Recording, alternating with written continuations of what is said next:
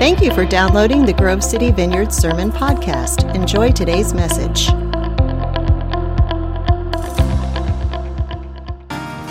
ahead and have a seat. Good morning, church.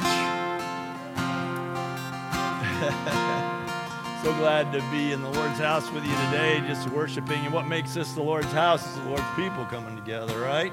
He said, where two or more gather in my name, there am I. And you can just sense His presence here. I'm so glad that you're feeling comfortable to come out and be a part of us today. I'd like to welcome everybody, of course. And if you're a newcomer here, if it's your first Sunday or you've been here just a short while and haven't had a chance to pick up one of our welcome packets, we have one of these for you. And normally we would put it in your hand, but today we'd like to ask you to be sure to pick one up on the way out today. They're near the exit doors. It just says welcome on it. So glad to have you here. Glad to have all of you here. We do have an announcement today that we're going to be collecting school supplies over the next few weeks, which is our way here. We've always been involved in some collection of school supplies and distribution of them in needy areas, and so we're going to be doing that for the next 3 weeks. And we're going to be this year.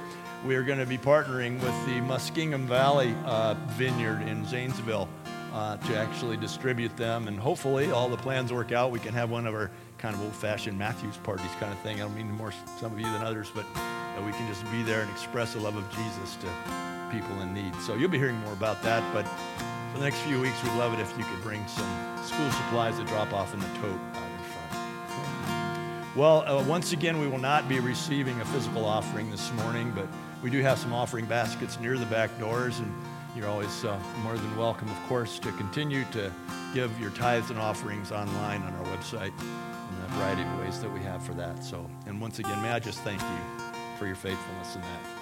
I just say thanks again for your faithfulness and all this craziness that has remained constant, and I'm so grateful for that. Would you pray with me? Father in heaven, as we look to you now in the mighty name of Jesus, we are so thankful for the privilege of coming back together in this way and just to be in one another's company in these careful ways. But just so good to be able to sing together, to rejoice in you together, to come under the authority of your word together, to just sense the move of your Spirit.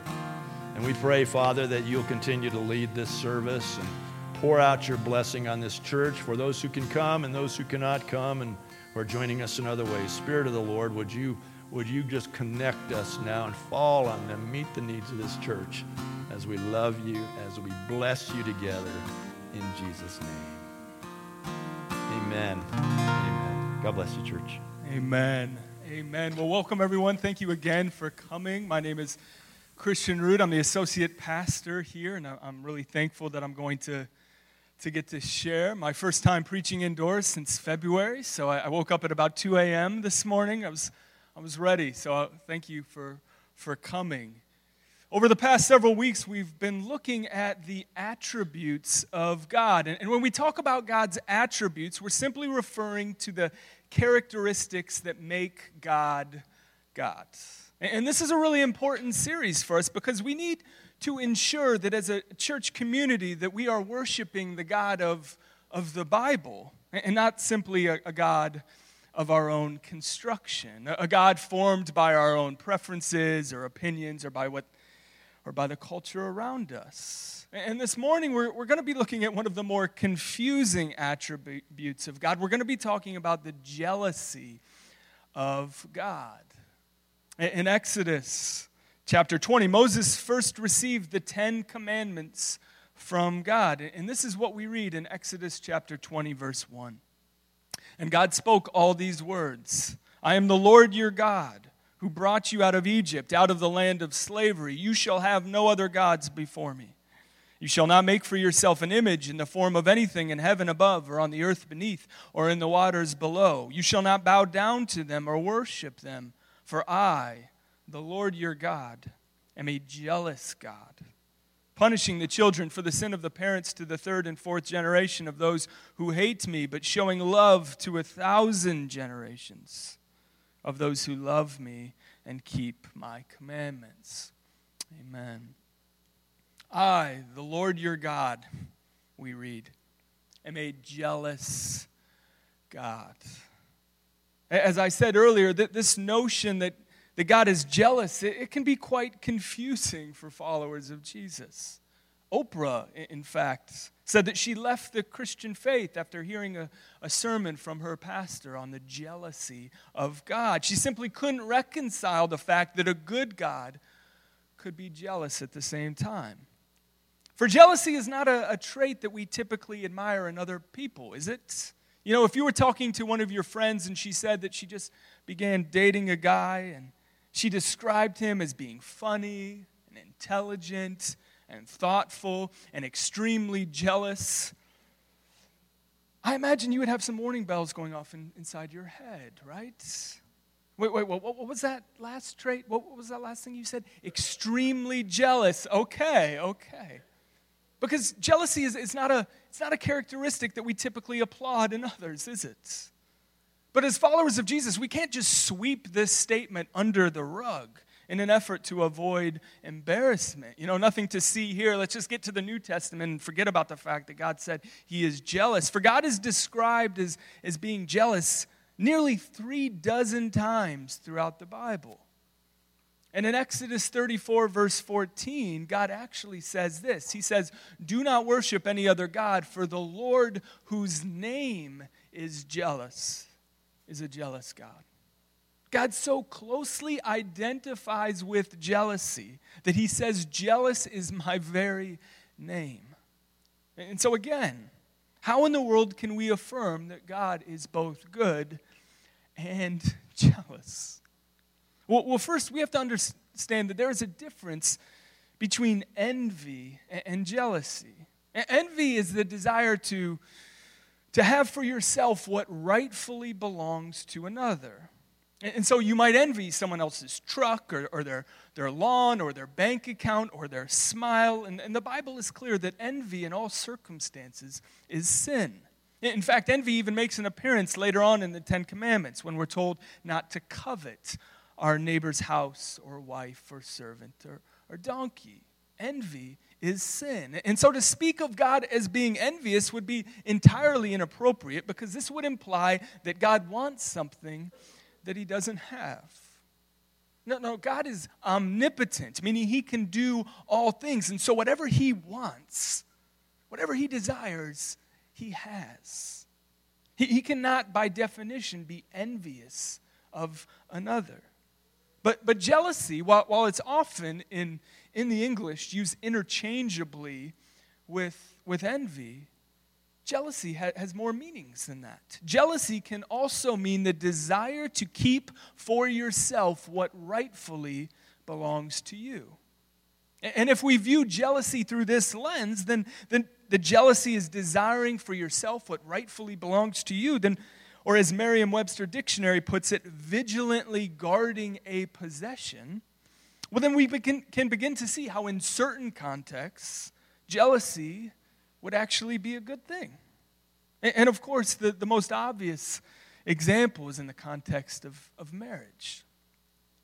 You know, if after the service you approached me and you said, hey Christian, not really sure how to say this, but I was just out in the lobby and I just heard another man asking your wife out to dinner.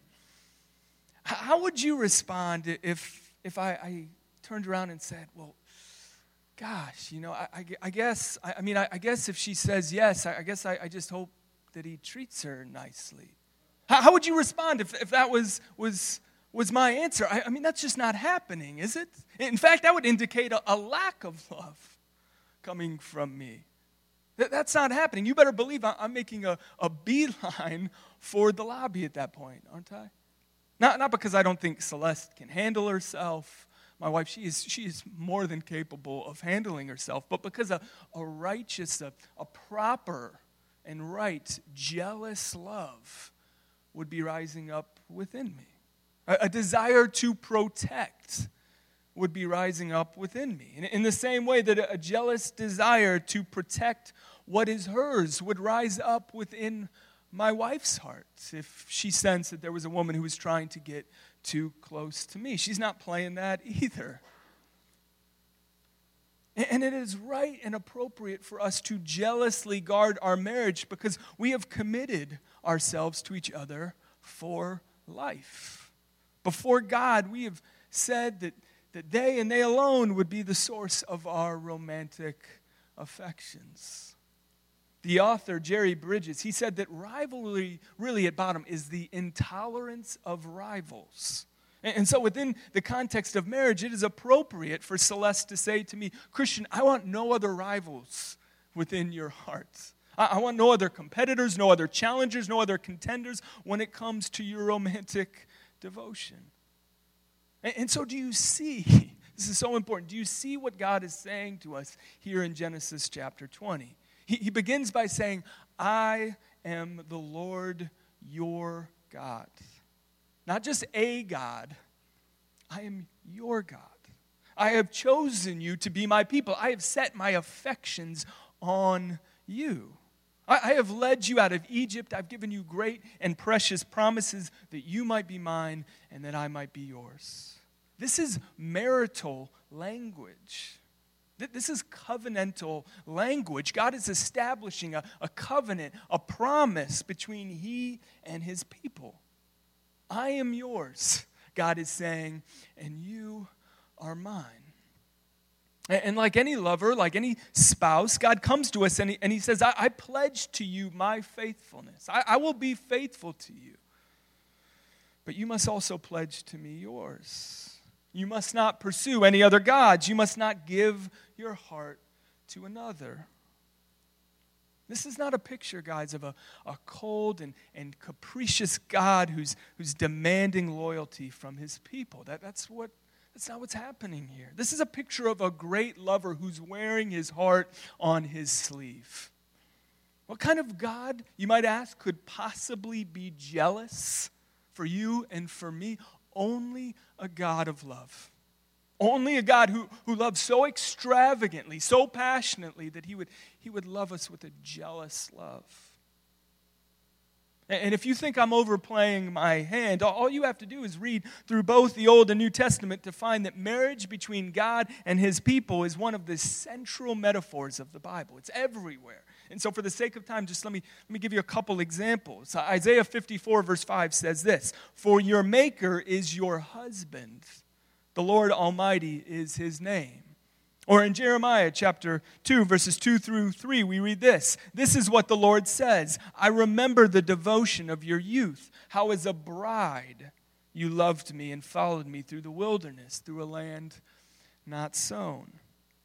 And in the book of Hosea the prophet is asked by God to marry Gomer the prostitute so that their marriage and Gomer's subsequent infidelity might offer a living picture of Israel's unfaithfulness to her husband, who is the Lord. Listen, guys, there is a reason that when the Israelites turned to worship other gods, their betrayal, it wasn't simply called sin.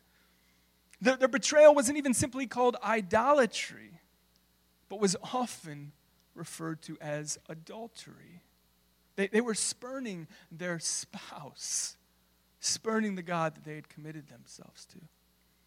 Unless we think this is simply an Old Testament metaphor, we find that the dominant metaphor in the New Testament is the what? Is the bride of Christ. We are told throughout the New Testament that both women and men who are followers of Jesus are part of the bride of Christ. And that a day is coming when Christ and the bride, which is the church, will be united together at the marriage supper of the Lamb. That's how the Bible culminates at the end of the book of Revelation. There's a marriage or a wedding feast, a wedding ceremony. And who is getting married? Who is coming together? It's Christ and his people. Christ and the church. Do you see what an incredible privilege it is to have God say to you, I love you with a jealous, with a possessive love? Of all his attributes, his jealousy, it's the most vulnerable, it's the most tender, it's the most passionate. Now we could stop here and I could leave you with an encouragement to go home and ponder this great love of God, this love of God that is so fierce that it's accompanied with jealous desire for you. But there's more work for us to do today. There's more. We got to sit here a little bit longer. For it's not enough to know that God loves us with a jealous love. We must also return his faithful marital love with our own, of course. And the way that we faithfully love God, it's outlined for us right here in our passage in verses 3 through 5. So let's read verses 3 through 5 again. You shall have no other gods before me, the Lord says. You shall not make for yourself an image in the form of anything in heaven above or on the earth beneath or in the waters below. You shall not bow down to them or worship them. Now, at first blush, it might seem like most of us are off the hook on this one, because I imagine that most of us don't have little tiny pagan statues in our homes which we're bowing down to with any kind of regularity. That's just my guess. But when God refers to abstaining from false gods, or what we commonly call idols, he's not simply referring to these dead little statues. He's referring to anything that has stolen our heart away. Anything in our life that has given prominence or preference over him. Pastor Tim Keller says that we worship an idol in our life when we make a good thing an ultimate thing. When we take a good thing like our career or our family or our health and we give it pride of place in our life so that it becomes more important to us than God himself. And so I want to spend the remainder of our time just rolling out a few different ways that we do this, a few different ways in our culture that we worship other gods. So here we go. Here's what I know. Here's what I know.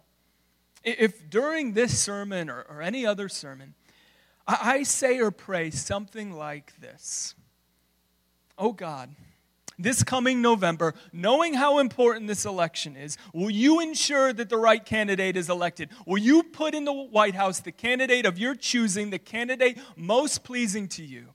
I know if I say these words, typically, I will receive more amens than if I'm lifting up the very goodness of God. And why is that? Why do I know that if I want to get some heads to nod, if I want to wake people up, I want to bring some amens my way, then what I would need to do is I just need to refer to the election or make some reference, even vaguely, to our elected officials. Because in this country, far too many of us have elevated a good thing, which is involvement in our political system, and made it into an ultimate thing. And this is true for both the right and the left. I'm not trying to pick sides here. I'm just saying that this is rampant across both sides of the aisle. People are quick to yell amen. They're quick to nod their head when a reference is made to politics, because their political party or their candidate of choice is what really truthfully animates them, is what really brings out passion for them. Far too many Christians, church, express greater devotion and allegiance to their particular party of choice than to the God they've promised to serve. And this is idolatry. It is. And you know, I know that for some of you that this is a bit awkward. I mean, gosh, the pastor's already referencing politics, and some of you this might rub the wrong way. And so if you do want to talk about this, and if you are maybe frustrated with my comments, and I do invite you to email me. My email is tom@gcvineyard.org. And please, all caps is what I prefer in your emails. Well, let's turn to another example. Let's head past there. Some of you guys are like, can you just move on?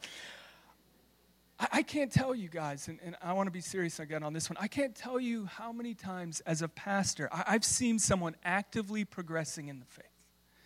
And they're actively pressing into Jesus, only to see them begin dating someone outside of the faith, someone who isn't a follower of Jesus, and then just falling off the rails. It just happens over and over again. And sometimes they leave the church completely, and sometimes they stick around and they just kind of hang out on the fringes. But in almost every case, the fire is gone, the passion is gone, the progress is gone. And why is that? It's because they've made a good thing into an ultimate thing. They've made a good thing romance. It's a good thing. And they've made it ultimate. They've given it pride of of place in their life so that they said, even though I know that Scripture teaches that I'm called to date a man or date a woman who shares my convictions, who also follows Jesus. They say that, no, this relationship is more important to me. And this is idolatry. And it just keeps happening over and over. I mean, I used to pastor 20-somethings. That was my old role. And I would just see this happen every time. Someone would come to the Lord, even they would get baptized, and then 3 months later, they'd be dating someone outside the faith, and they'd just be gone.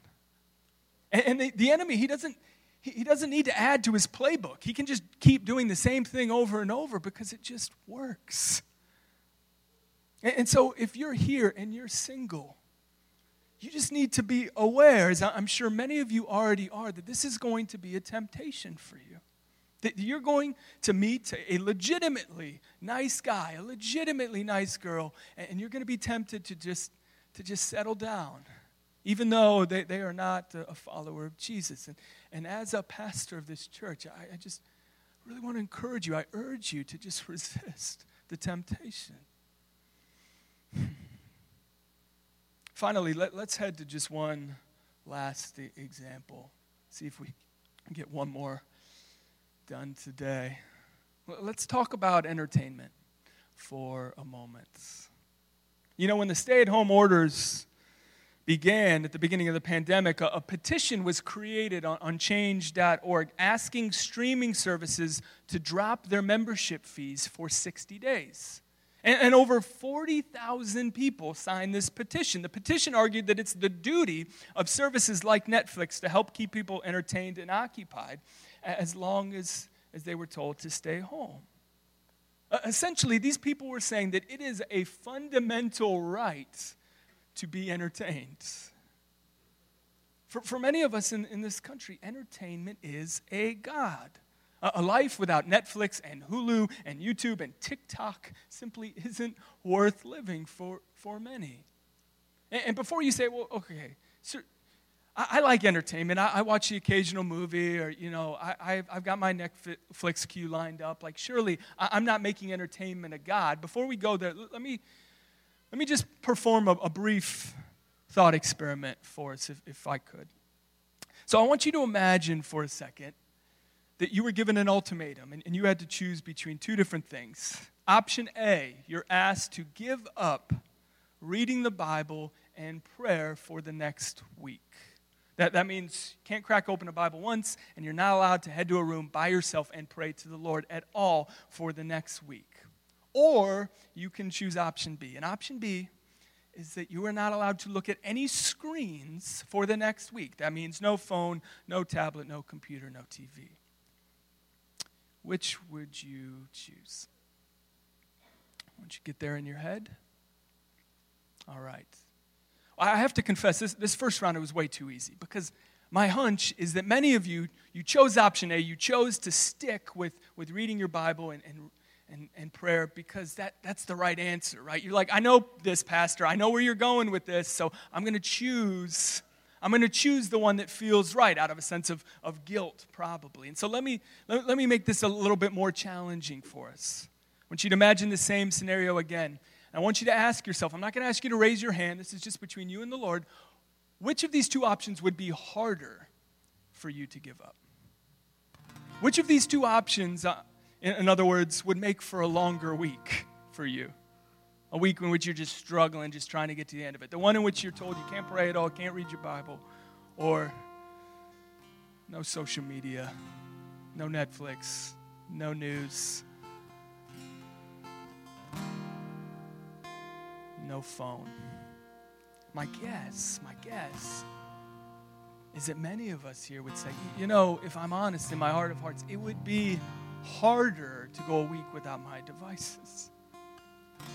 And listen, I'm not trying to be condemning here at all. I'm not trying to be condescending, but just out of love, as one of your pastors, I just want to offer up that perhaps for some of us, it would be harder to give up our devices because, in fact, we love entertainment more than the Lord.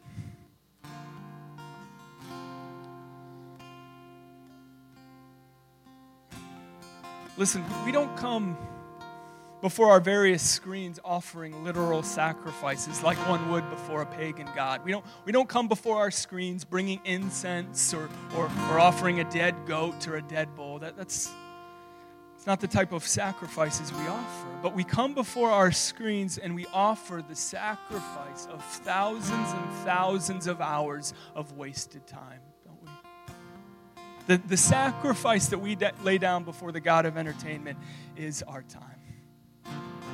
And we bring this sacrifice day after day after day after day. You know, this might be the appropriate time and the message to say that next week I'm actually preaching on the grace of God, which is true. So if you're here and this is your first time and you're like, whoa, buddy, we want to go there. We want to talk about the grace of God. And so next week, we're going to be hopefully neck deep in God's goodness and His grace, and that He is for you, and that He loves you, and that He sent His Son to die in your place. And we want to lean into that truth, don't we? But friends, we need to do some business here as well.